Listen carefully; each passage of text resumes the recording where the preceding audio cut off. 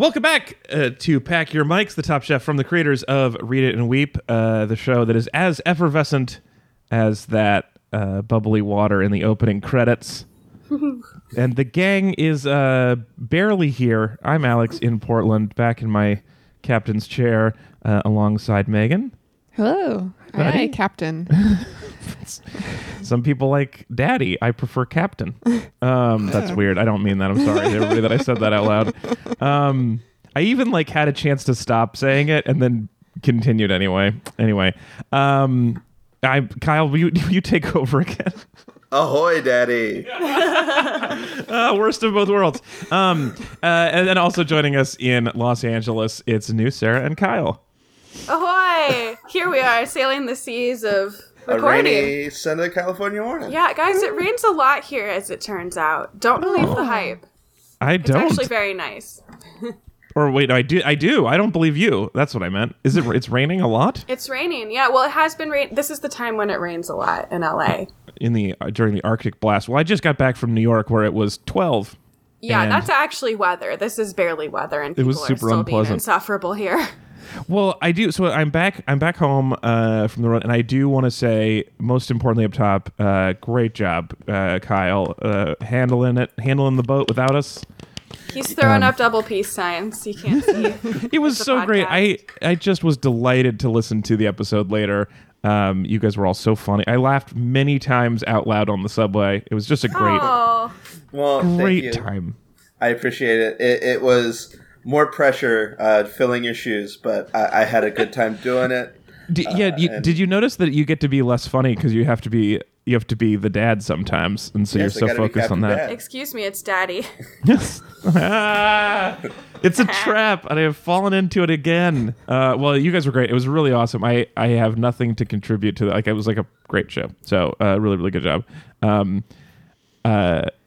I wish I could have been there, but it was really fun. So, but we're back together with a little panel to talk about season 16, episode 9. Oh, and here's a teaser. We have a new segment towards the end that's related to my trip to New York. So we're going to talk some New York food. Hey, I'm walking here. That's it. That's the name of my new segment about New York. No, I just want to report back on a couple of restaurants I went to in a new segment that I'm going to call Tasting Notes. Oh, that's much more fun than my idea. Hey, I like your idea, actually. But we got some good New York food. But first, season 16, episode 9 of Top Chef. This is where the gang heads to Nashville. Nash Vegas, baby. Nash Vegas, Kentucky. The best part of Kentucky. Known for the inside of a theater and the inside of a building. I don't know. I just don't feel like we got a lot of Nashville flavor, despite the Nash Vegas title.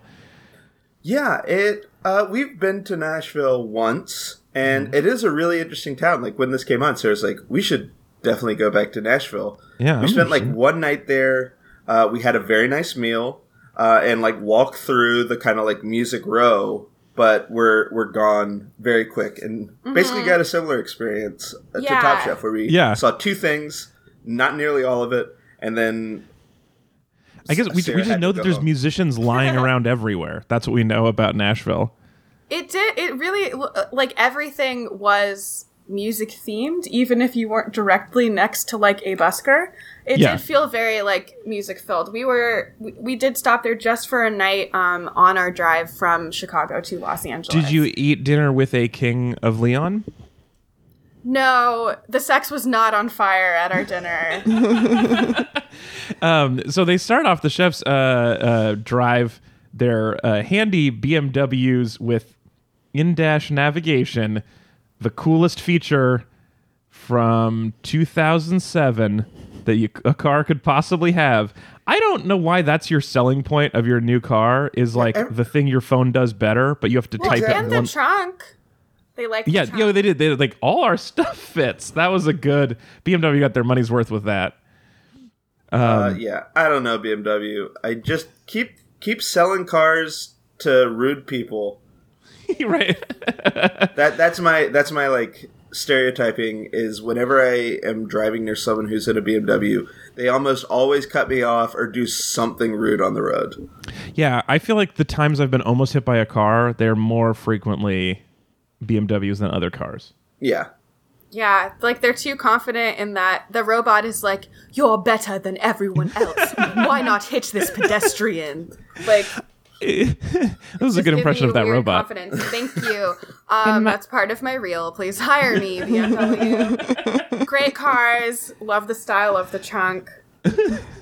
So their cars navigate them to the address that Padma gives that is like instantly recognizable as being on Grand Ole Opry Lane. So they figure it out.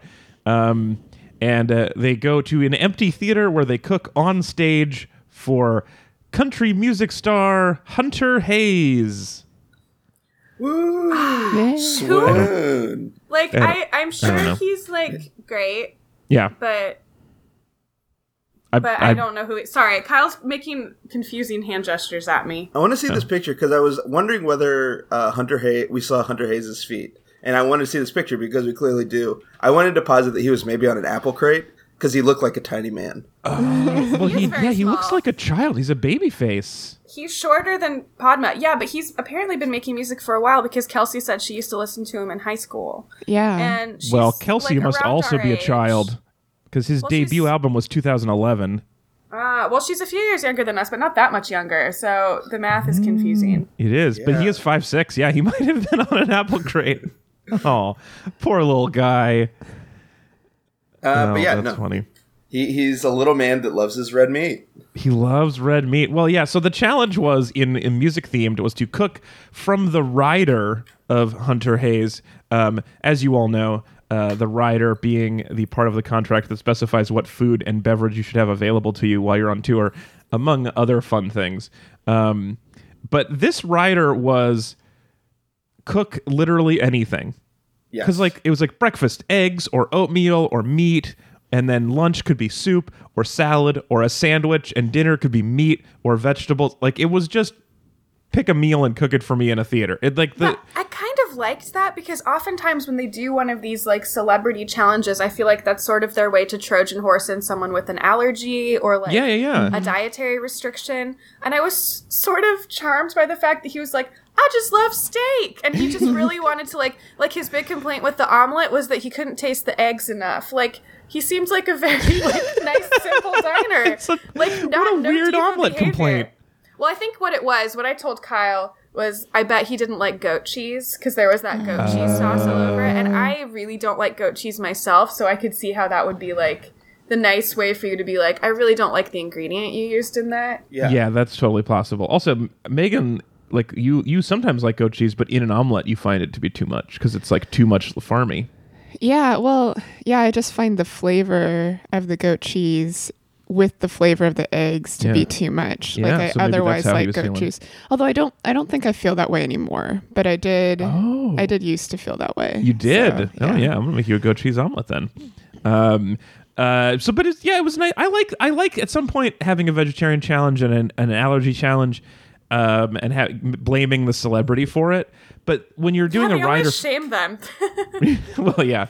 When you're doing the rider for a whole tour, though, you're feeding like 60 people, so it really is just like have an option of X, have an option of Y, and then just cook whatever. Yeah, and he did call that out with the cauliflower dish, Sarah's cauliflower dish, that it's like good someone's always having a crazy diet on my tour. Yeah, but it's like, but he said it was nice to have like a veggie option that tasted really good still. Like, I thought his comments were actually pretty good. It's totally good, and everyone did well, which I like, which is one of the things you get when you have an open-ended challenge frequently. It's just everyone did super well.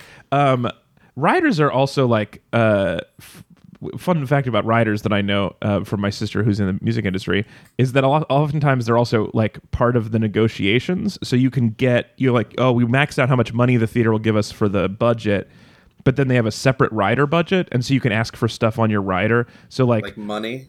Yeah, like it was like Snoop Dogg gets a PlayStation for everybody on the tour, and then they all just sell them to get more money.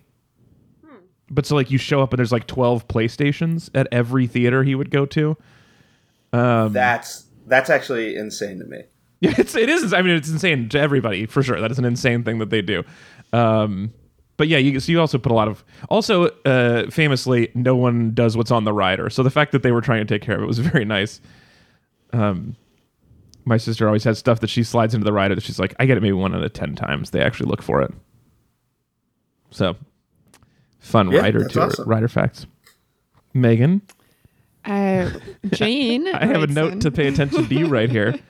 Jane asks, when Pack Your Mics goes on tour, what's on your riders? Yeah. Ooh, puppies. Puppy. A puppy rider. Bring me a local shelter puppy that needs a home, and I'm assuming I'm really famous since I'm going on tour.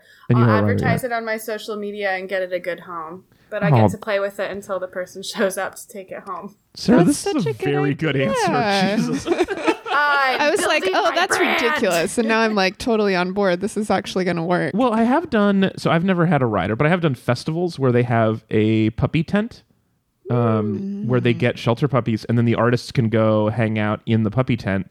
And then at the end, and what they do is they hope a lot of the artists will adopt them, but if not, they will.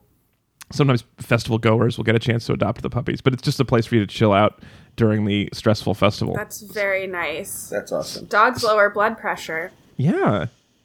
That's a great, man. I thought we were going to have a long riff to build up to this, but you just nailed it on the first one. I'm on a schedule. Oh, I've got one. Yeah, please. I'll do it very rock and roll style. I need 2 bottles of Old Weller bourbon. It's a specific bourbon brand that's basically like, it's my favorite bourbon because it's Pappy Van Winkle. It's the same, they basically use the same corn mash that's used to make Pappy Van Winkle, but when they do like 5-year and 7-year checks to whether the Pappy Van Winkle is good enough to be like Pappy Van Winkle, if it's not good enough, they just make it into Old Weller. So it's... This is the crappy Van Winkle. It's not JV. It's JV. It's basically if it's 1% too low, it just becomes Old Weller. So it's basically like JV sliding doors Pappy Van Winkle. And Pappy Van Winkle is very expensive. Yes, very rare, very hard to get. So this is the everyman's Pappy Van Winkle. Yeah, that's good. I like the specificity of that, which also makes me think they probably won't do it. One thing I like on a rider is a local thing, because you're traveling so much that another thing that I know is that they get bored because you have the same like thing on the rider every time. Mm-hmm. And so you get a lot of the same things. So I've heard of bands requesting like, I want like for their booze rider, they'll be like, I want a local microbrew. I want a local distilleries product. And so I think that would be wherever we are, I want takeout prepared by some local chef that is of some repute. Just a separate dish. I just want or whatever whatever is your local dish that you would make a quickfire challenge out of. I want one of those. Yeah. I do something like the best biscuit in your city. Yeah, bring me the best biscuit. Oh, that's a great idea. That's a tough challenge. Or I would take a best croissant. That's a fun way to do it for me, is to have it be like a little local flavor. Mm-hmm. Megan, what would be on your rider? I'm going to ask for goldfish crackers.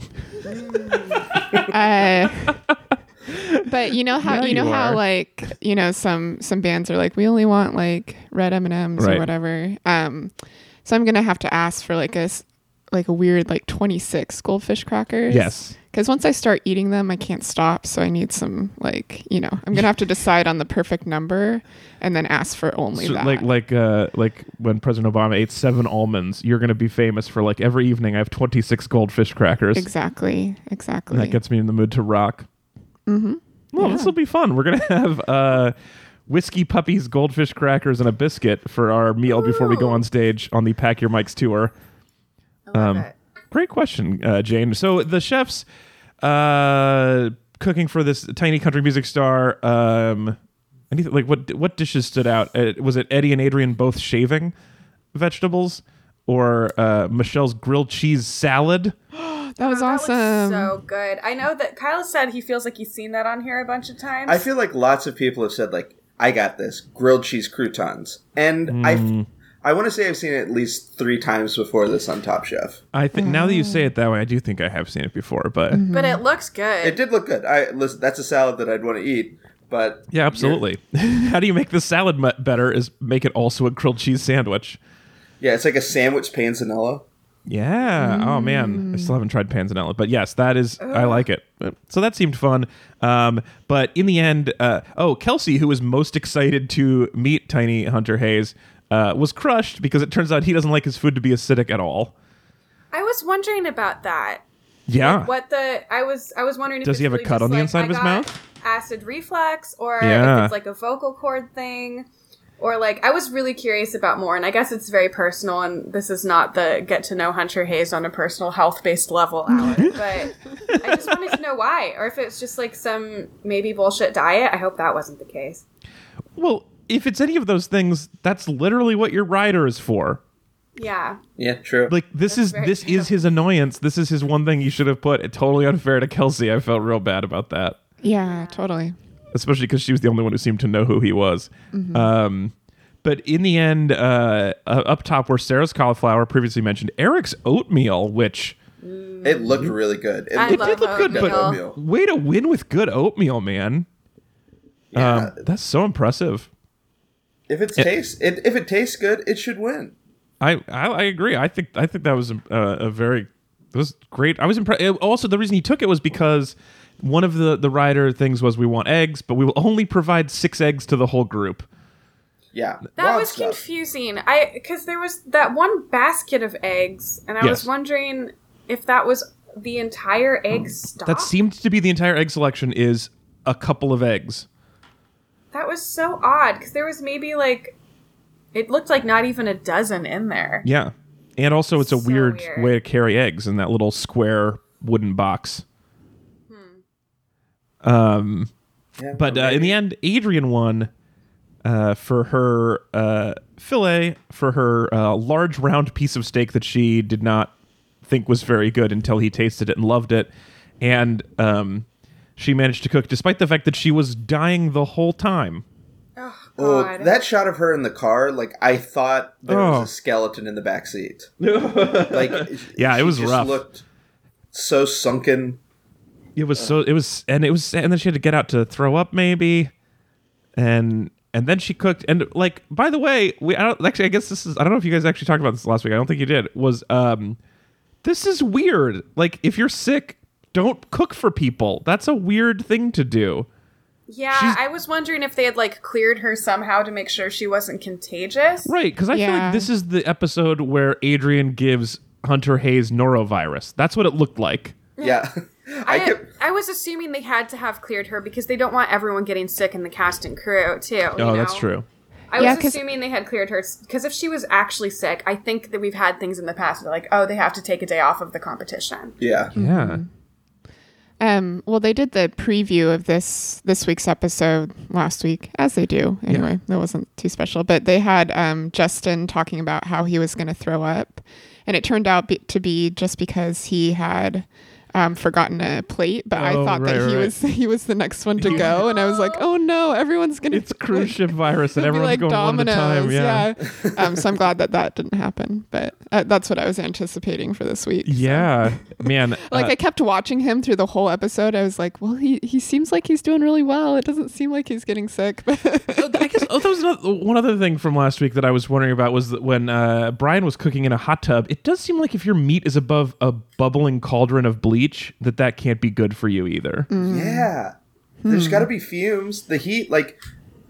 Yeah, we've all been near a hot tub. The fumes are gnarly. Yeah. Especially a boat hot tub. Yeah. And one with like boiling shoes with a shoe broth. Yeah, anyway, so Adrian wins and she gets an advantage in the elimination challenge, which this is the first time I'd hoped somebody would get immunity because then she could just take a nap and not cook. Mm-hmm. Truly. Or I thought maybe her advantage will be like rest and a lot of fluids, but no. It's just an extra hour of work. Lucky her.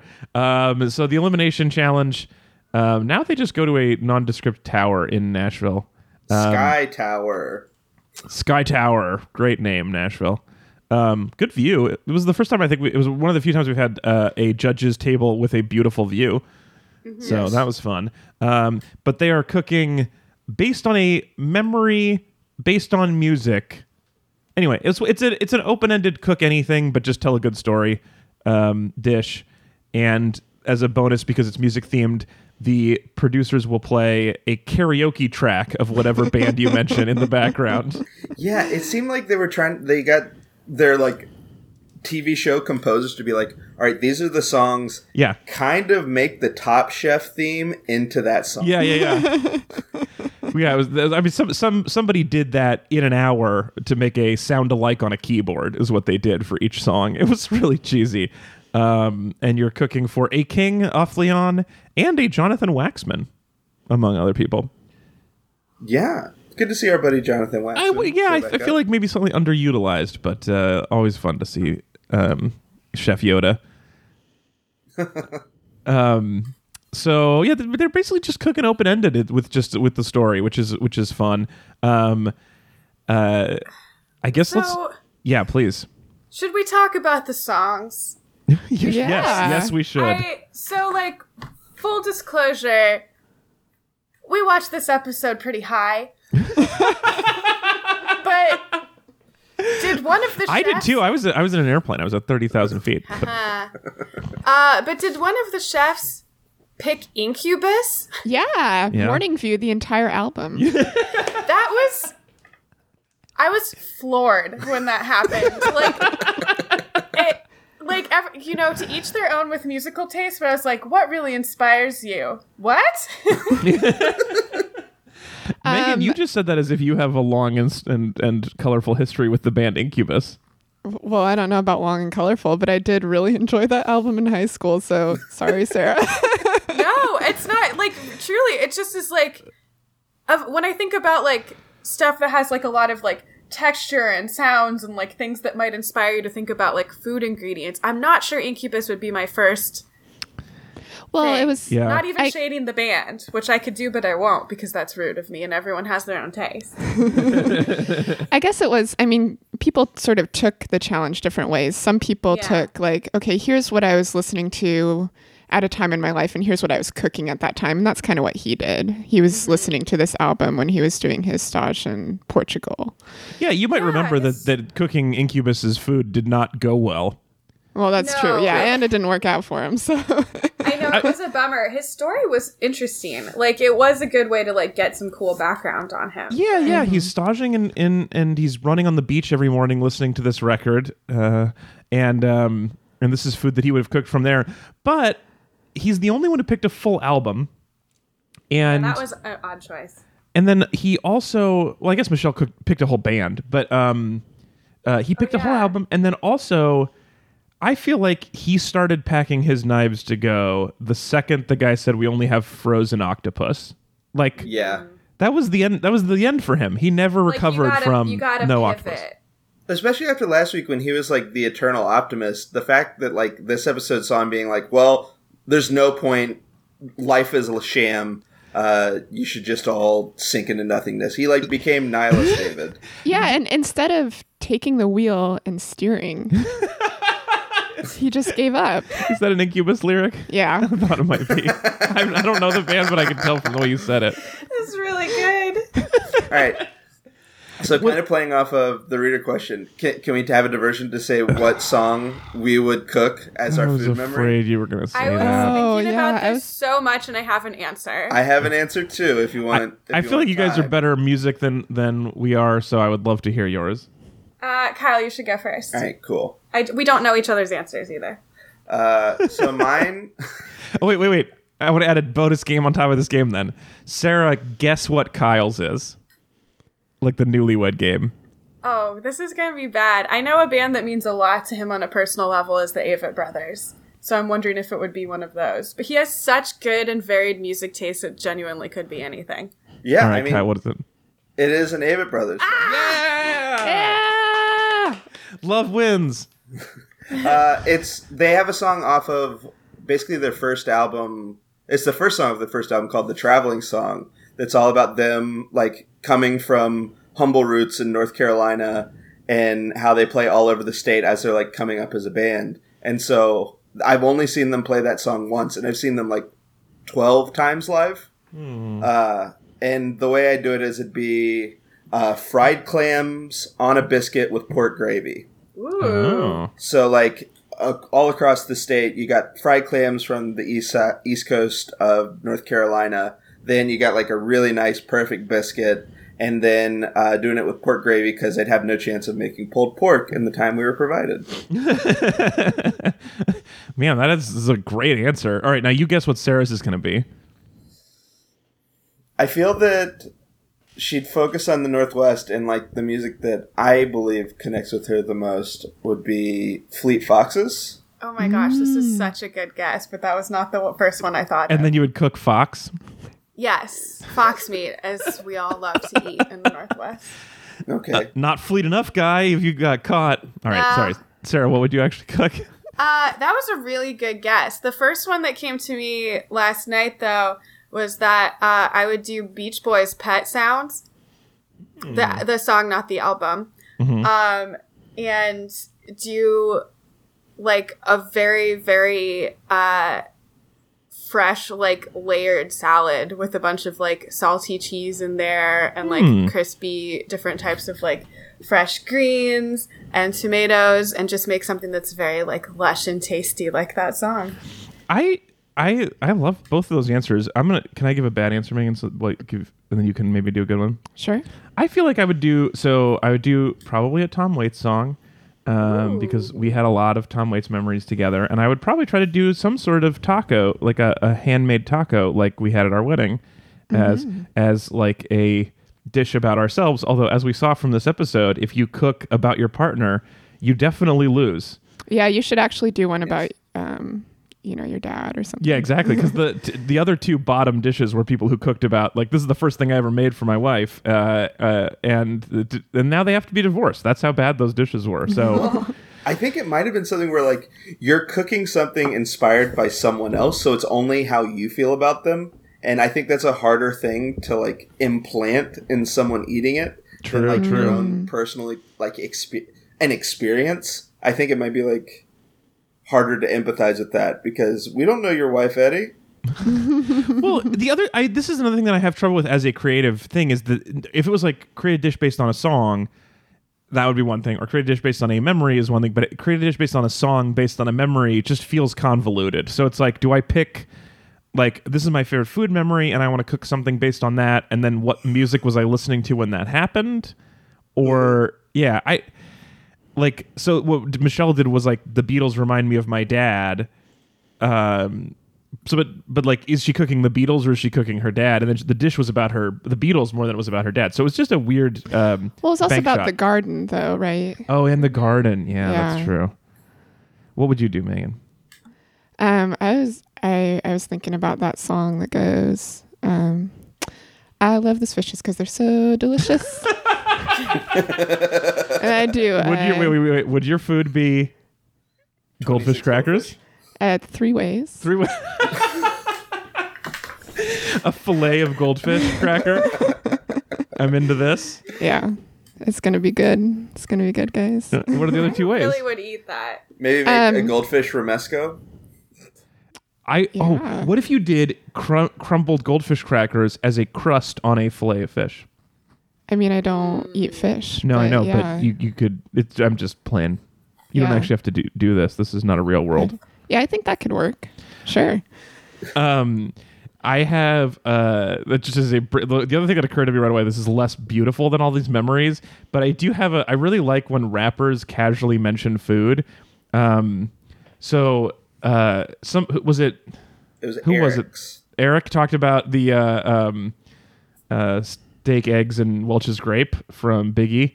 And there's like a J. Cole song where he's like talking about how he's like in love for real, and he's like, one of the ways he can tell is he's drinking almond milk for her, which he's like, I never thought I'd be drinking almond milk. I just love when they talk about food. So I'd love to do something like that where I incorporate somebody's, or like there's a rap song where a guy's like eating bagels with capers for the first time because he's rich now and he really likes capers, it turns out. Anyway, that stuff all delights me. So I loved that way of going about it too. That was less personal and more like just based on the song talking about food. Yeah, and then we got that also gave us the fun revelation that Tom used to live on the same street. Yeah, Tom and Biggie were best friends. Is that how you interpreted that? Yes, definitely. Yeah, that was so fun. Yeah, and the chefs at the table. What a great dining experience this would have been with the judges plus Jonathan Waxman plus King of Leon and his wife, who's good friends with Padma, and is a Lily model. Aldridge. And she was like one of those great. I love when one of the guests at a table is just stoked about everything. Like she was so enthusiastic about every dish that came out. In a way that like Padma and Tom are so staid, and then she was just like, "Whoa, what a great idea. Oh, this is so good." I really like that. Word on the street is that she's a very nice, genuine person. So I was excited to see totally her. believe it. Her husband made some real doofy jokes, but he seems nice. Yeah. It's like he saw Tom there and it's like, I must out-dad you. Yeah, it was I felt like that seemed like they were all having a good time. And then when like Tom mentioned the thing about Biggie and everyone was like, oh shit. It was just so fun. Yeah, and the guy who was like, I've watched a lot of Top Chef and I just always wanted to be here when you said that it was the best dish of the season. Yes. Oh yeah, who was he? So I know they had everyone's names really quick, but then he showed back up later and Kyle and I think had both forgotten that we'd seen him once before and we're both like, what? Yeah. When he pops back up with his interesting look. So Michelle won for her dish about the Beatles and the gardening and her father, and making us all cry. I'm assuming I'm not the only one. I was on a plane weeping, watching Top Chef, trying to make sure the guy next to me did not notice. Yeah, I was at home by myself weeping. So much crying. Yeah. It was. That was really powerful. So sad. Yeah. And I'm so glad she won because after all of if the dish had not been great, couldn't have been there for that. Yeah, man, because they had teased like her crying and Padma crying in the preview for the episode. And I was like, oh, because I kind of don't like when they do that because it feels like a very like reality TV thing to be like, look at these emotions. Yeah. But like it was actually a very beautiful, like really touching moment. And I know like part of Padma's job is like asking these pressing questions when the producers tell her that something is up there. But she does it so beautifully and she really does care about all of them. So it doesn't feel fake when it happens. Boy, and her response after all of this, when Padma said to Michelle, she was like, I think you've done a tremendous tribute to your father and your memory with him, was just the most perfect handling of that situation. And that was like, I do feel like in general, Padma is underappreciated, not on this podcast, but on the show in general.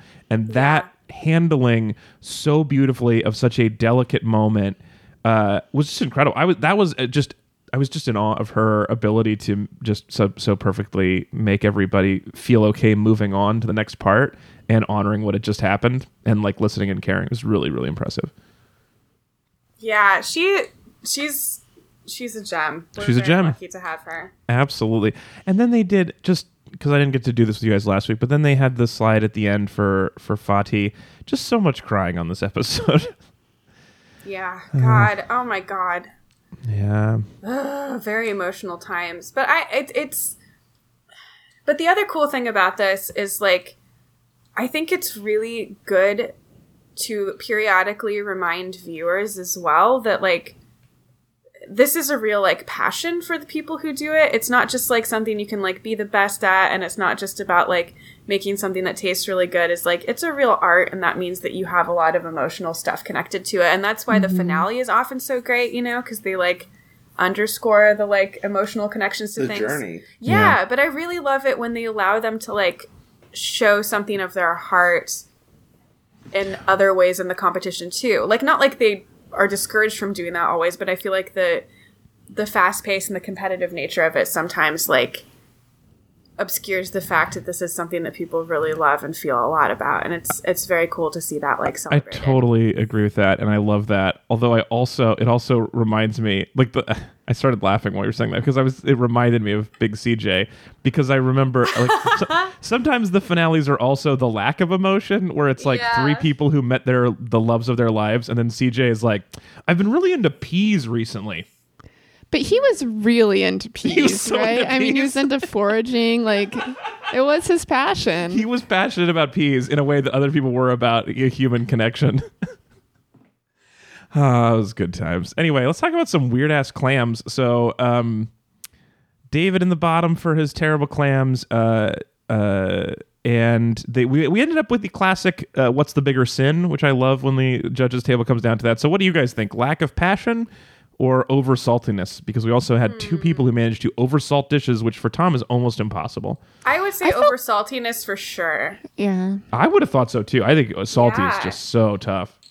I thought lack of passion was like sort of harsh criticism. Yeah, it was. That was pretty rough. It was because it felt, lackluster seemed to be the appropriate word that Waxman used. Yeah. But like, it's hard to tell since we're not eating them. I guess it was honestly just like a worse dish, but the salty thing seems like that's the cardinal sin on Top Chef for a reason, right? Especially saltiness due to poor cooking, like saltiness due to over reducing a sauce and still putting that on the plate, like that's bad cooking technique. And then and his solution was to throw in more butter when it was already like a buttery dish, and that was some big mistake, some big amateur-y mistakes. It was sort of surprising that David ended up going. Yeah. Well, it was not, for me, it was confusing because I still think David and Eddie are the same person. I don't know how. And so I was not clear. And I when I was talking to Megan about the episode last night, because we watched it separately, and then when we were driving back from the airport and we were talking about it, I, on multiple occasions, got the two of them confused very genuinely. And she had to correct me again. So I just don't know the two of them apart. So I feel like it was shocking to have made two bad dishes. Then so of course you're going to go home. How did you manage to blow it on both of these? Yeah, I don't know. It's just an off day. Yeah, off day indeed. But Michelle wins, and David goes home. Yes, thank you. David goes home. And really a quick update. For those of you Googling ahead, Tandy Wilson was the chef who said he'd always wanted to be there when something was called the best dish of the season. Oh, good. Nashville chef, James Beard Award winning for Best Chef Southeast, Tandy Wilson. Wow, well, great stuff. Tandy? It's a name. Okay, I like it. You know the Last Man on Earth, the series? The late, great Last Man on Earth. Well, it's a wonderful TV show. About a Tandy? One of the running gags on there is that the main character's middle name is Tandy, and after one of the only other people on Earth shows up with the same name as him, everyone starts calling him Tandy by default. That's fun. Because the other guy is much better looking and cooler. So they all decide that the other guy needs to be Tandy. All right, well, it's a great show. You should watch. Yeah, okay. Well, there's your recommendation, and Tandy is your quotation, and that is going to bring us to, it's time for... Do the ring-a-ding-a-ding-dong song.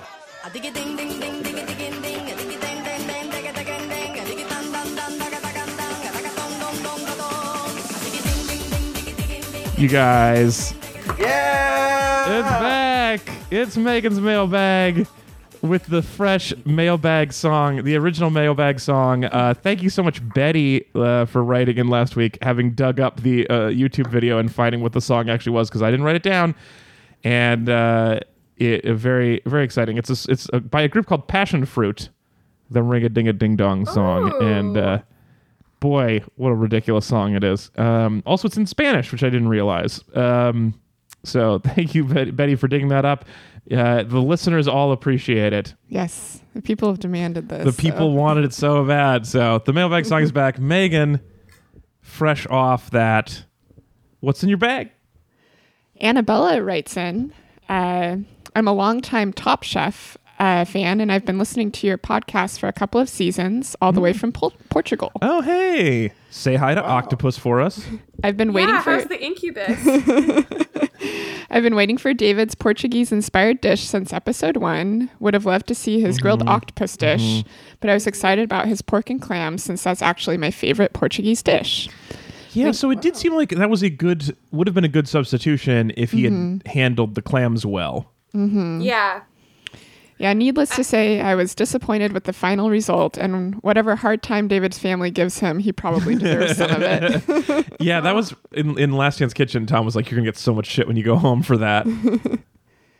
Sorry, I think I cut you off twice. No, I was gonna say, like, when he was describing both versions of his dish before, it did sound really good. It's always a bummer when something, like, you can tell it just didn't work.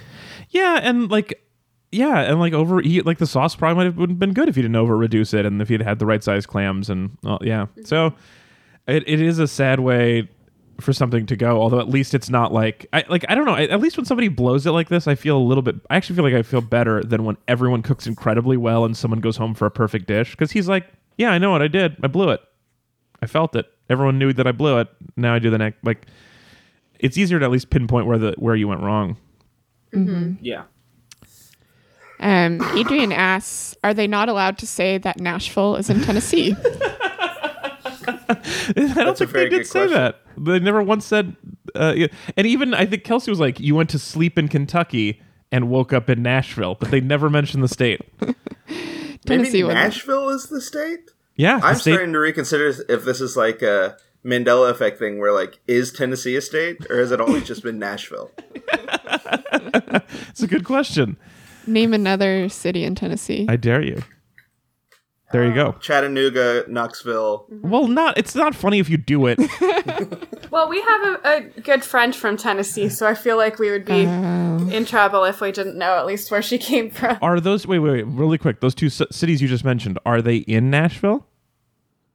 Not as far as I know. Unclear.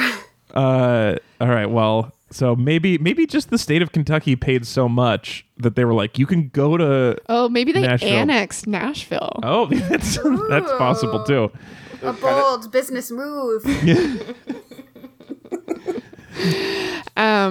Adrian also asks, who is taking care of the garden while they are in Nashville? Okay. Oh my God, I'm so stressed about that garden. When are they going to have to grow things? I picture the garden as the 7 or 8 chefs remaining. There's like, of the 16 plots of dirt, like there are 8 that are still green and verdant, and then the rest of them have just died from neglect because no one's there to water them. But if they never come back to this garden, I'm going to be a little disappointed. How do you Chekhov's garden me? Yeah. Maybe that was like native advertising for the concept of gardening. Like the gardening industry is just like, hey, we got to get a spot in Top Chef. Let's just have them garden. I love the idea that it's like, look, the message to take away here is that you will start a garden and it's fun and you will never keep it up. That's truth in advertising. It's very difficult. Yeah. The fun part is starting. The garden biz still has your money, whether or not your garden lives. That's true. That's your big garden. Who sponsored this episode? Oh, it's the garden police coming to get us outside. Well, maybe they weren't a garden. Maybe they were just a very small Hidden Valley ranch. What is a garden but a tiny ranch? I don't know. All right. Now, this is kind of like, this is shaking my perception of Hidden Valley Ranch. Because, like, is it a ranch in Hidden Valley? Yeah. Or is it ranch seasoning harvested from a Hidden Valley? Well, but so a ranch, isn't a ranch like just grassland for the cows to eat? Like, I don't know. You know what? I don't know. I don't know what a ranch is. I know there are like cows and horses there. I feel like a ranch is not for growing seasoning. I think a ranch is for growing cattle. But that's what I'm saying. Is it named after the ranch where somehow they had like cows and someone came up with this dressing that everyone loves? Or is it a Hidden Valley where all the ranch comes from? So I believe Hidden Valley, being the brand, makes other salad dressing. So like are there 1,000 islands in a Hidden Valley? You think there's Hidden Valley 1,000 Islands? I do think that. I think that for sure. I think they make other flavors of ranch. You don't think they do other I've never dressings? seen another type of dressing. Well, you're going to be so disappointed when 1.5 ounces of Thousand Island from Hidden Valley brand show up. Don't you dare. I hate it. No, if you do that, we'll leave this podcast. That's like sending... That's like an act of war. That's sending a demon to our house. Okay, we're looking at the Hidden Valley website right now. We're on the products tab. Yeah, so I'm looking at the product. Oh, this is gross. They have a Thousand Island seasoning packet as well. You can get it in the bottle, or you can get just a Thousand Island season. They have a line of creamy dipping sauces called Blasted. This is worse than my worst imaginings. It's all ranch, baby. Like, they put some other gross flavors in there. No, they got Caesar, cucumber, dill, lemon, garlic. All right, fine. Fine. Coleslaw. Oh my god, I gotta get off this tab. It's so gross. Blasted is so funny. Blasted! Ranch dipped pizza is the flavor of the dip. Huh. This is so bad. I like, I'm much more curious about the zestier ranch that is 2 times zestier than their normal ranch. What is the zest? Dangerously the zest zesty. Being like onion powder? What is the zest, do we think? This is definitely the ranch flavoring that, like, in the commercial, a cartoon tiger sneaks into the factory and turns it up too much. Yes. Yeah, You're it's Zester Zeta. Yeah, and as far as the ranch name goes, I have a theory. Okay. But wait, do we have more about the cartoon No, tiger? first I just want you to recognize, though, that I was right about them making Thousand Island. That's all. But no, you're right. I admit defeat. I was too cocky. But Don't I think send us dressing, please. don't. We really don't like it. I'm a balsamic gal. Kyle hates all dressing. Okay. So I think the ranch name comes from the ranches where you graze your cattle and whatnot. But I think because it's traditionally a buttermilk base. So I think it's the ingredients that you would have on a ranch, right? So it's like the buttermilk from your cows mixed with spices and things. I think that's why it's called that. I think that makes sense. So then what's your theory for the origin of coleslaw flavor? I don't know. I think the devil runs Hidden Valley Ranch. Something bad happens. It's a real hereditary, if you know what I mean. I love callbacks. What is hell but a Hidden Valley? It is right? Yeah. It's a very deep valley, very well hidden. The most hidden of valleys. Oh, man. All right. This went a little bit off the rails, but thanks, Adrian, for the garden question. Oh, that's what we were talking about. I genuinely couldn't even remember. we have so much more to get to. J number 3 writes from Louisville. We have so many J's. As for moving an episode to Nashville, there's just not that much else to do in Kentucky. Mm-hmm. They started at Churchill Downs. They went to a distillery. They've gone to the lake. I know that they go to the University of Kentucky basketball event later. That's about it for big draws. Wait, is that next week? Because there was a basketball thing next week. They're back in Kentucky for that? Yeah. So, yeah. Oh, that's weird. It was a day trip to Nashville. I feel like Nashville is getting kind of short shrift here. They should have gotten an entire season. They should do a Nashville season, and I expect they will in a couple seasons. When we were talking about season ideas a couple years ago, or possibly even last year, we were talking about places we'd love to see them go. We definitely talked about Nashville. So, Nashville, fight harder for your right. I don't know. Yeah, because I feel like the Grand Ole Opry is probably one of their big, places. So it's kind of like this was a throwaway. Yeah, they used it up on something so small. Mm-hmm. Yeah, they have lots of good food in Nashville too. Like I think it's a thing where they could. There's like legit restaurants that they could be showcasing, and the way that they do like signature restaurants in like Denver and Chicago. Like there may be a similar number of like cultural things in Nashville as there are in the state of Kentucky, but there's also a lot of really good restaurants that they could showcase. I do feel like they're trying to do like the restaurant showcases are less common than the showy venue. Like especially if this just since this got brought up, next week they're going to be in a college basketball arena, and I don't think I've ever been less excited for a coming up. Yeah, I hate the live arena events and there was some trash talking that didn't turn fun, and That's like, I'm ready to fully turn on Adrian and be like, she's secretly been the villain all season. Well, in her defense, she does have norovirus. No, maybe. Hey, listen, I'm not. I stopped myself from saying something really mean. But if you pull that stuff out where you're like, playfully insulting someone in front of several thousand people, but then start a chant about how much they don't like your food, that's horrible. Yeah, that's weird. Some sadistic. But shit. that's what I think. That's the trap of this stupid challenge, is that they want you to be participating with the crowd in some way, and it's just not a fun way. Cooking in an arena. This is not fun for me. Well, J number 3 would agree with you. Oh, go ahead, Kyle. I was just going to make a passing reference that you're also cooking an arena of a team that's helped kill college basketball in the recruiting process. So, all right, yeah. So J number 3 totally agrees. I did receive an invitation to the event at UK, but declined. Ooh. I detest UK, and you had to wear UK gear. We had none and did not want to buy any. I like that. Also, there were no promise of getting to taste the chef's food. Oh. And in fact, they were only going to make concessions available for purchase. You'd go to a Top Chef game and then event, and then you'd have to go buy a $9 hot dog. Okay, this is going to be a big offshoot. But I heard about a similar thing that a friend of ours did in LA for the movie A Star Is Born. She's like a big Lady Gaga fan, and so like all the like concert scenes in that movie are filmed at like the Greek Theater in LA and at Coachella and stuff. And they were doing like the big signature like Shallow scene. But they had like an open call to Lady Gaga fans to come see this. But they didn't have any sound, so they couldn't hear what they were singing. Oh, no. And it was basically the extras were there for like 5 to 8 hours. Right. Just standing out there while they were setting up shots of just Bradley Cooper and Lady Gaga on stage. So it's like all these Lady Gaga fans that like are so excited to be there, and they didn't get to hear any music. That's amazing.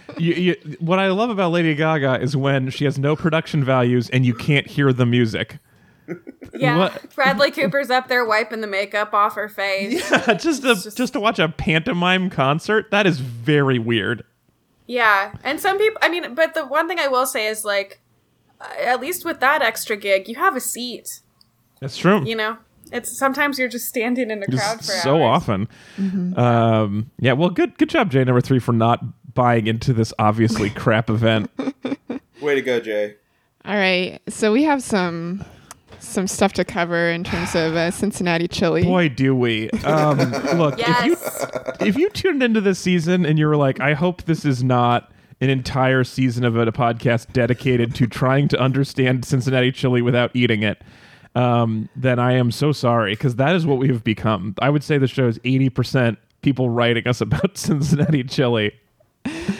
J number 3 also has some comments about Cincinnati chili. I went to school in Cincinnati briefly and used to go to the original Skyline Chili Parlor. It has also spread to the Louisville area. It is very much like hot dog chili, as you guys have mentioned, and could be considered to be on the thin side. It is ordered in ways. So there's 3-way, which is noodles, chili, and cheese. 4-way, a 3-way with beans or onions. Okay. And 5-way, all of the above. Oh, wow. They serve it on a plate, not a bowl. It is a big plate of spaghetti, then covered with the chili, your option of beans and or onions, and a large helping of cheddar cheese. It is served with oyster crackers and hot sauce. And if anyone wants to try it, he provided an Amazon link. Which we will throw in the show notes, to the original Skyline chili. This is the Cincinnati favorite chili. So you can actually get an idea of how it looks, at least. I'll throw this in the chat for you guys if you want to click on it as well. So there's some Cincinnati's classic chili. Yeah. This isn't making it less weird that you're putting it on noodles, but it is interesting that there's the ways. Well, at Katie Lucy writes in, adding to the chili discussion. How does everyone know about Cincinnati chili but us? Because we're on the West Coast. I don't know. Oh, it's weird. Yeah. We do have some West Coast bias. Yeah. There's a place in Metro DC called Hard Times that offers 4 different types of chili, including Cincinnati. They let you try it before you order, which is kind. Oh, that is nice. Yeah. It's actually really good, but I prefer it over on cornbread. The tap. cinnamon adds richness. Interesting. Huh. All right. You know, I'm sure it's good. It's just every time someone explains it to me, it's like I follow, and then they add one more thing, and I'm like, what now? Yeah, I think if we were to boil down our discussion over the last, it feels like 10 years, the cinnamon is the biggest sticking point for us. No, that's not even it anymore. I've moved past the cinnamon, and now I'm on to oyster crackers and hot sauce. Which also I get, like, in theory, because you're basically making like a curry. And all of these things are things that, like, you know, you would want alongside perhaps a soft, spicy mass, you know, but it's just... Yeah, I feel like I've probably at some point in regular chili had hot sauce and oyster crackers. That makes sense to me. Just the cinnamon makes me want to die. I just want to make clear my position. I'm 90% sure I've had Cincinnati chili before, and I think it's just grand. Huh. That was unclear to me from having listened to these discussions. Yeah, I think I've had it. I maybe haven't had, like, Skyline chili, but I've had chili from places that are, like, Cincinnati style. Mm-hmm. And so I think last episode we were there was some discussion about cheddar cheese. Yes. Oh, this was the maddest. This is what I was tempted to write into the show. Was that somebody mentioned cheddar cheese on chili, and then some of the hosts, and I won't name names because they're not here, were upset at that idea. And that is clearly how chili works. You take chili, you put cheddar cheese on top. That's the normal state of chili. Well, yeah, for chili. But this chili as described doesn't sound like chili that we've had with cheese before. I think this is where the cinnamon thing came into play. Right. Is like, I think we're thinking of that as a more forward flavor in the blend than it actually is. And when I think about the taste of cinnamon with the taste of cheddar, that doesn't sound like the best to me, but I think the cinnamon adds depth, as that reader noted. And then you have the, you know, it's appropriate to put the cheddar on your rich, delicious chili. Also, I think for me, the idea of spaghetti with cheddar on it was a block for me. So I understand that, but that's what mac and cheese is. No. That's a cheese sauce. Well, but it's melted cheddar cheese. I do have to say Depends that on what recipe. Alex was out of town this week, and so I made myself some spaghetti to kind of last the whole week, and I had like a marinara with lentils in it. Oh. So it's kind of like Cincinnati chili. Probably not really. But I had some of that unexpected cheddar from Trader Joe's that has the Parmesan and the cheddar together, and that was really good on pasta. So I haven't heard of this. This is a great, if you're looking for a Trader Joe's recommendation, unexpected cheddar. It's a sharp cheddar with a Parmesan blended, and so it tastes like a really old cheddar, like a really aged cheddar. So it's really salty and delicious and crumbly. And it's awesome. So good. Yeah, it's so good. Wow, I'm so hungry. That's great. All right. So Margot had written in and was confused and we all thought it was weird putting cheese on chili because it's Margot's favorite chili add-on. Doesn't matter what kind, chili has to have cheese on top. We totally agree with that. Yeah, sorry, Margot. It was just 100%. Margot, 1,000%. Those people have been kicked off the show.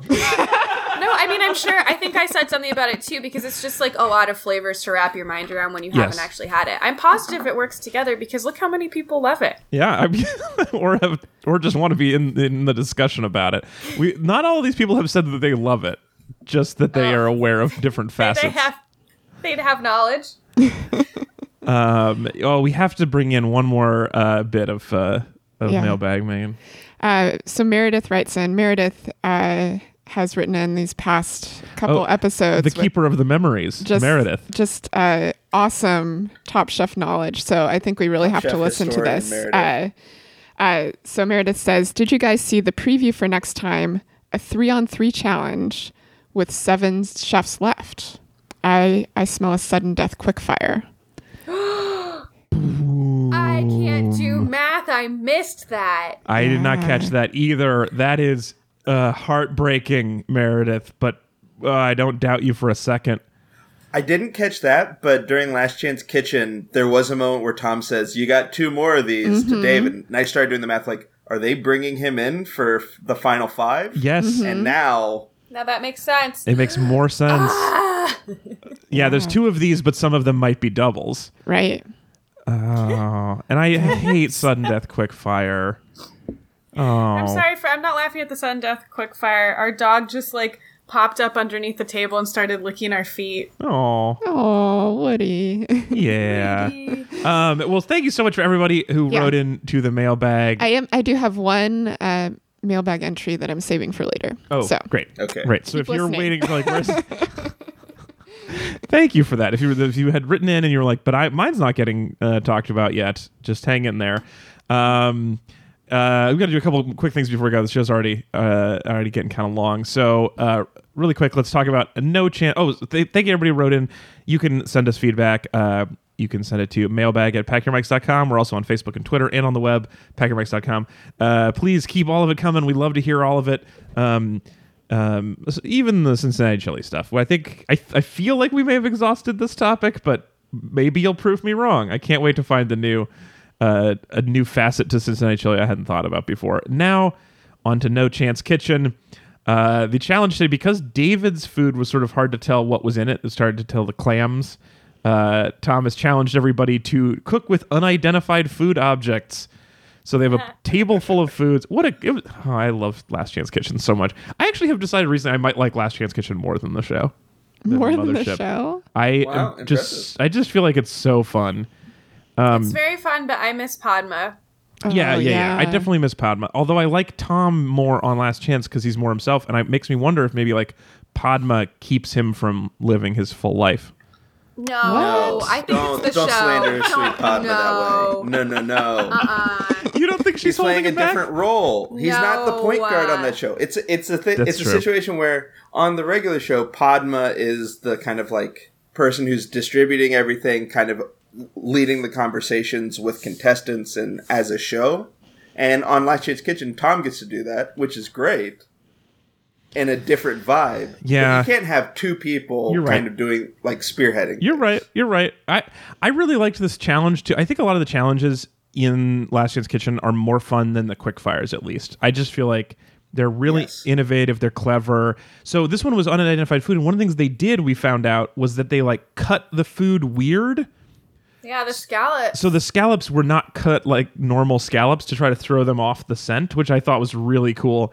The Broracle makes spam empanadas on accident and we called that it was spam. You did? Oh, Sarah nice. did. Yeah. Sarah. Nicely done, Sarah. When he said mortadella, Sarah was like, spam. Oh, that's so good. I loved that reveal, and he seemed upset by it. But it also kind of pleased, like they would have done... Both of them would not have made this dish. That they both turned out great, and they wouldn't have done it as confidently if they'd known what they were cooking with, because David made Romanesco with sugar cookie crumbles. That's the most amazing thing. I was just sitting there like, admittedly a little high, just like sugar cookie Romesco. How did he pull that one out? How did he do it? And how did he take a bite of it and think these tasted like nuts when they were cookies? It was crumbly and sugary. That was like, looking at it from afar, I was like, the crumbly texture of that, I would at the most think, is this like some type of like pie crust gravel, like the stuff they use at Milk Bar? But like, no. I think it was really sweet and funny that he immediately thought they were nuts. But then he also kept saying they're some type of nut. I know, and the peanut gallery was like, what do you have? And he's like, nuts. And I think it was Nene was like, are you sure those are nuts? Like, even from that far away. I wonder if it was a situation where like they gave the peanut gallery all these ingredients and like, make this as unrecognizable as possible. Mm-hmm. Yeah, that's that's they so knew fun. what everything was. You guys, they haven't done on Top Chef like the blind taste test for so long. That's true. No, I miss it. Well, and that's one thing I liked about this was that it turns out even when it's not blind, it's hard. Yeah. Yeah. I mean, I would be terrible at this one. He was like, obviously those are scallops, and I was like, are those scallops? Like, I couldn't even. Yeah. Well, and that's the fun of the blind taste test is like laughing at them and being like, obviously, and then it turns out it's really hard, even when it's way easier, it's still too difficult. Although, also, just really quick aside, they were talking about this on the Slate Political Gabfest this week for whatever reason, but it turns out no nuts are actually nuts. Oh. Like, peanuts are not actually nuts. That's common, but it turns legumes. out they're legumes. But it turns out there's a lot of things are drupes, which are not nuts. No.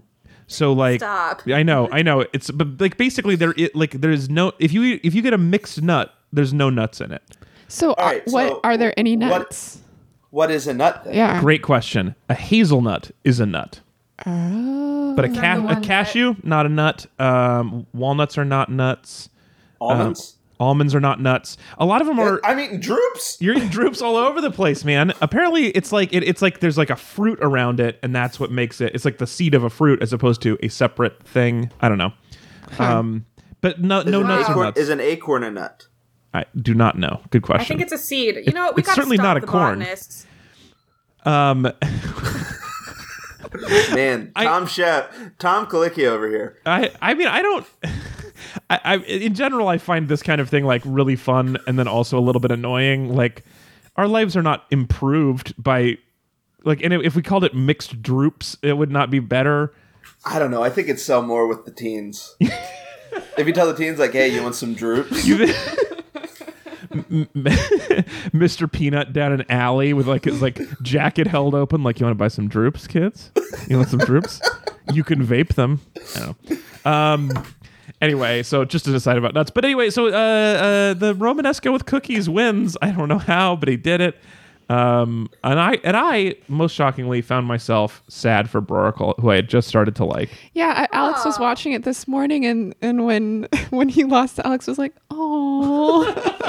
It's like, did you want him to win? That's another thing. Yeah, I guess I did. There are people I like in Last Chance Kitchen that I don't like on the show, and Broracle is one of them. Yeah. Yeah. And he still learned to love food. I was happy for him. He seemed nice. And then also Brian was still bullying him from the stools. All delightful. Yeah, he's a cool dude. I think he's real chill. Yeah, that's my Brian take. Brandon take. I feel like the hair is the one part that is totally his choice.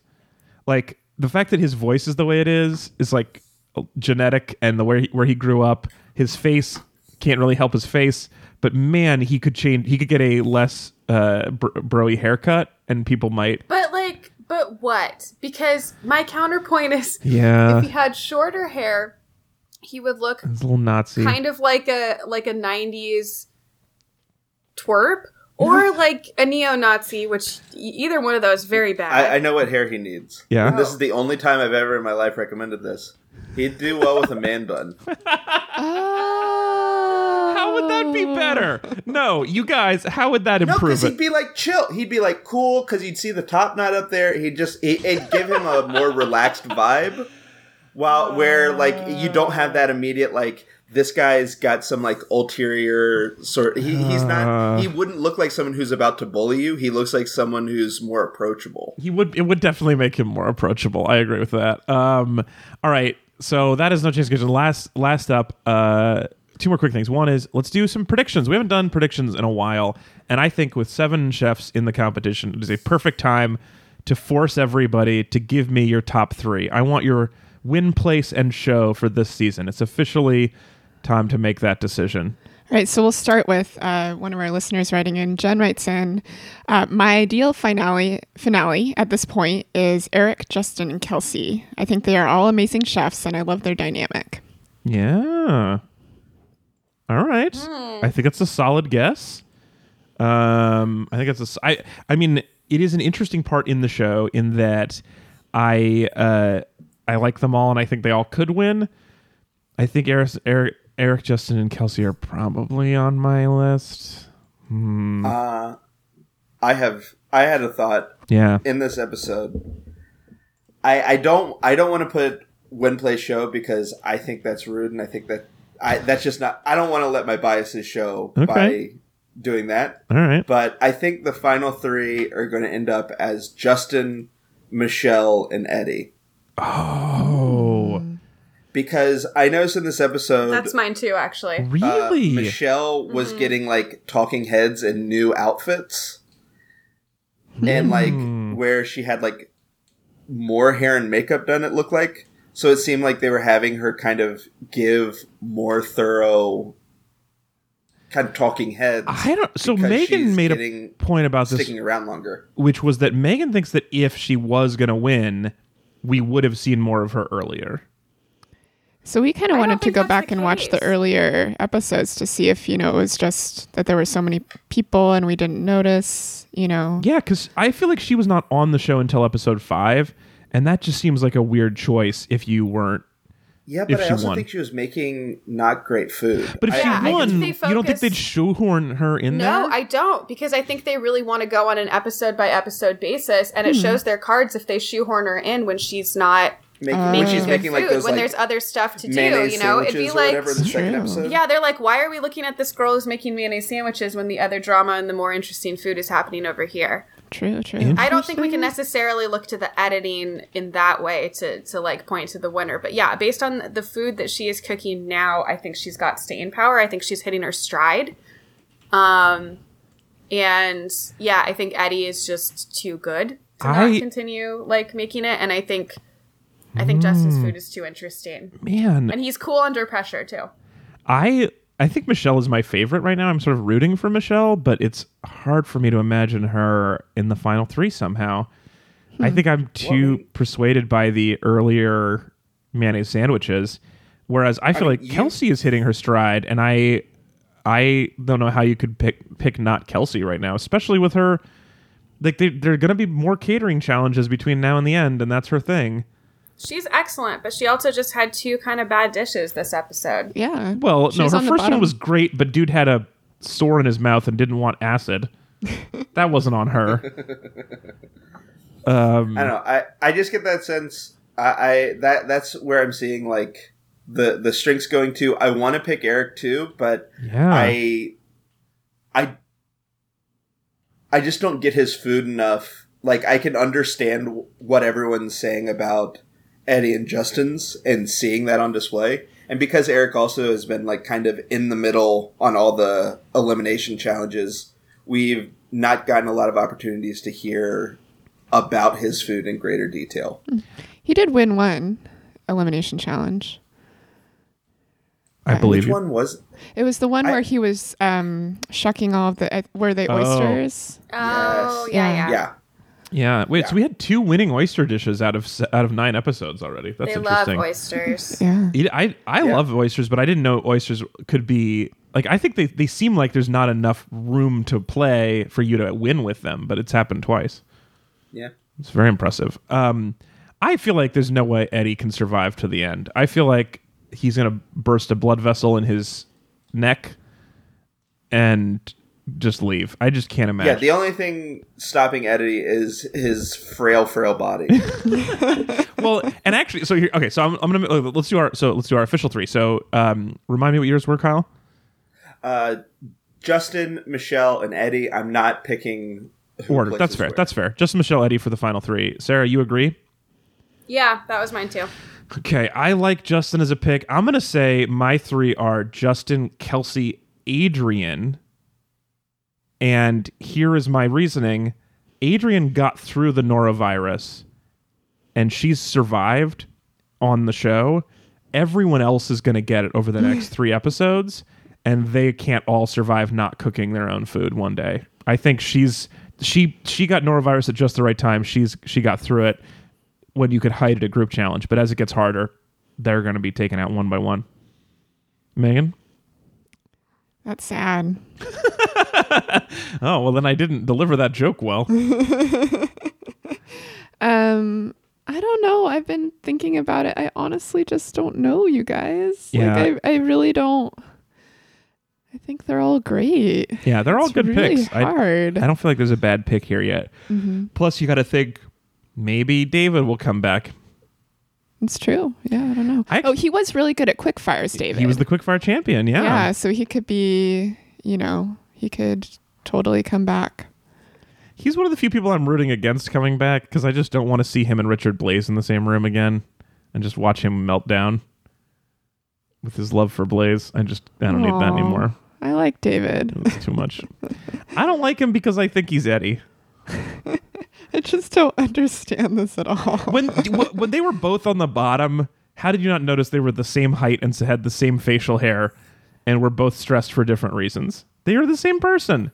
They are different people. They are so different. And Eddie just looks so stressed, and David is like generally, maybe not in this episode, but generally a lot more chill. And so you can just kind of tell by their demeanor. No. They have different complexions. Eddie has like kind of beady eyes, while David has like deeper, rounder eyes. They have different. Eddie has a very pointy chin. I'm not saying that you couldn't find difference. This isn't like a spot 7 differences. I believe they're there, but I'm saying on first glance they could be the same person. This is really interesting because Alex is actually really good at spot the differences games in the newspaper. That's true. That is one of my specialties is spot 7 differences, but I can't do it on face. I just have a face phasia that has haunted me for several years. Thing where like whenever you play spot the difference games, the first glance you make is like, well, they're exactly the same, but let's drill down.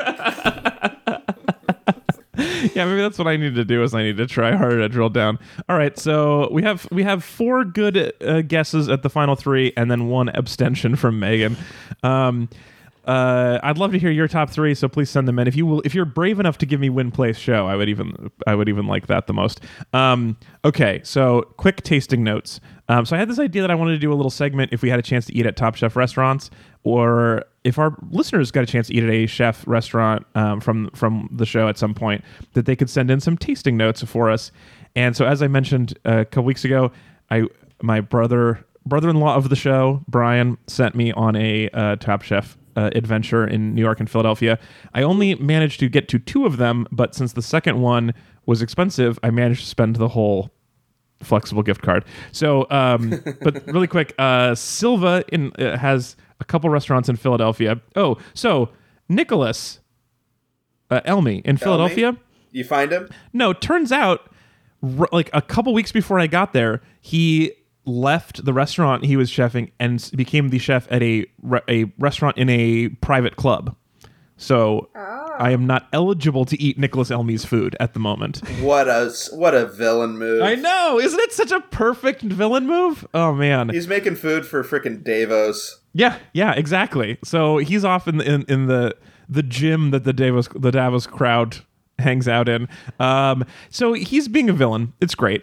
Then, so I couldn't do that. But Silva, who you guys obviously remember as 5th place from season 14, yes, has a place in Philly called Silva's Baby Buns, which my first, if I was giving you constructive feedback, would be not to call it that. Baby Buns is a real weird name, but it's a little slider place in a fun food hall, and it was very 5th place. It was totally fine. It was fine. Well, but you didn't. So we should mention, Alex, or remind everyone that you are vegetarian. Yeah, I've told so many people. So, I'm not eating all of his best burger, but really... I have the buns. And so my main criticisms were not that the burger was an impossible burger, but it was there were sliders, and it was $17 for 2 tiny sliders, and that feels high. That's $8.50 per bite of burger. Yeah, I'm very anti-slider. If you're gonna give me a burger, give me a full burger. That slider, you're not treating it too well. Yeah, I feel like that's not fair. And then my main problem was the truffle fries were not good. And so I feel like that's the thing that any burger lover could also agree. They were very thick and they were soft. They were limp French fries. And that's like a thick, soft French fry is not a good way to go. So 5th place, stay in it, Silva. My other, and then I'll save the best one for last. But then the other thing I did, this was for you guys, this is for you, Sarah, is I tried the Shake Shack mushroom burger. Yes. Because we don't have a Shake Shack in Portland, so when you guys were talking about it, it's not an option that I have.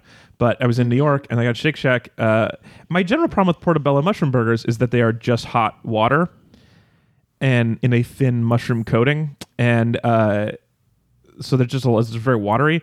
But the Shake Shack's fried. It's beautiful. But I took my first bite of it, and it literally popped.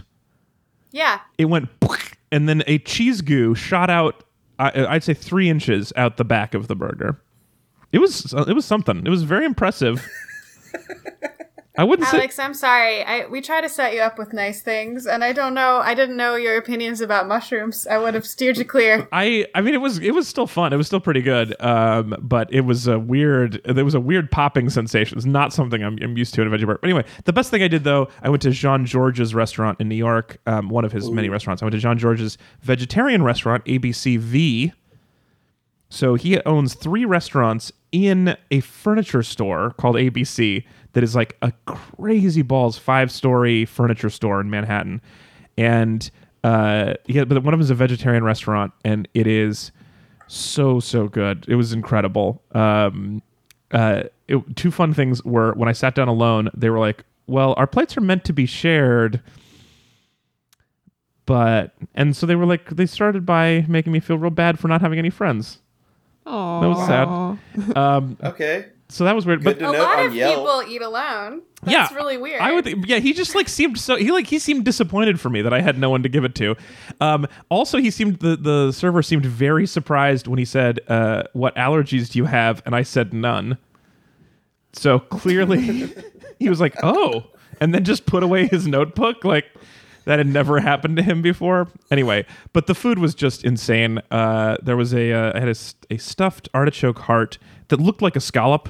That had like a pine nut stuffing in it, and they were grilled, and they were on a bed of citrus and olive oil. That was just there was so many supremes of various citruses, and it was just incredible. And then there was I had a brown sticky rice main that was so different and really phenomenal. And a hummus with a crudité that was by far the fanciest crudité I've ever had. I wouldn't think crudité, but it was really incredible. Anyway, just the best. That was one of the best meals I've had anywhere. So, Jean Georges, first place in all of our hearts. I mean, he's a judge, so of course.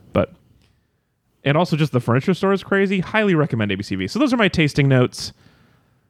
nice. Sorry, so many of them are sad. But if you guys at home or on the show, but if any of you get out to a Top Chef restaurant, I would love just a quick little blurb about it, a tasting notes, and we can talk about it on the show or throw it up on the blog, perhaps. But if you get a chance, one just opened here, so hopefully we'll be able to go to it soon. What just opened there? Mayland Nightshade. Cool. Is it Yeah, just they have a mapo tofu lasagna. Oh, okay? I'm listening. I'm listening. And also, like, hot chick. They have a Tom Yum bloomin' onion. Yeah. Oh my god! And, Whoa. Okay. Also, a quail dish that's a twist on Nashville hot chicken, but made with, like, fried quail. Intriguing. Oh my gosh. Yeah, we've been talking about going there for a couple weeks, and the timing just hasn't worked out yet. But we're gonna go within the next month, I would say. Oh, good. Well, please bring back your Can't wait to tasting hear notes. about it. Yeah, Yeah. for sure. We'll bring some tasting notes. We'll also share an interview she did in the last week where it shows exactly how intense she is, where it's like her breaking down the first month. And it's a real delight. Oh, interesting. Awesome. Yeah. I will Cool. definitely read that. All right. Well, yeah, we'll throw that up in the show notes as well on packyourmics.com. That's going to do it for the show. Thank you for sticking around. You can also find us on Facebook and Twitter. He's not here right now, so I'll send Chris a quick text that he has to pack his mics and go. But I'm sure he'll really care about that from Mexico City. well, also, Chris just found out right before I left that he is in Mexico City for 2 days for vacation and has to fly straight from there to a business trip in Peru. Whoa. So he's got a Man. crazy week. Well, not fun. His business trips are not fun. He will not see any of Peru except the inside of an office. But though, so he was like, as he was packing, they were like, also pack business suits and a bunch of cables. Anyway, so hopefully they'll be back next week and we can ask him all about Mexico and possibly about Peru. But I'll text him anyway. Thanks for joining me, Megan. Yeah. It's great talking to you. And thanks for hanging out, Sarah and Kyle in Los Angeles. Oh, Happy our to pleasure. show. So excited to keep going. We have a few more episodes. We have 4 or 5 left. So stick around. Thanks for listening, everybody. We'll be back. Goodbye. Bye. Bye. Bye.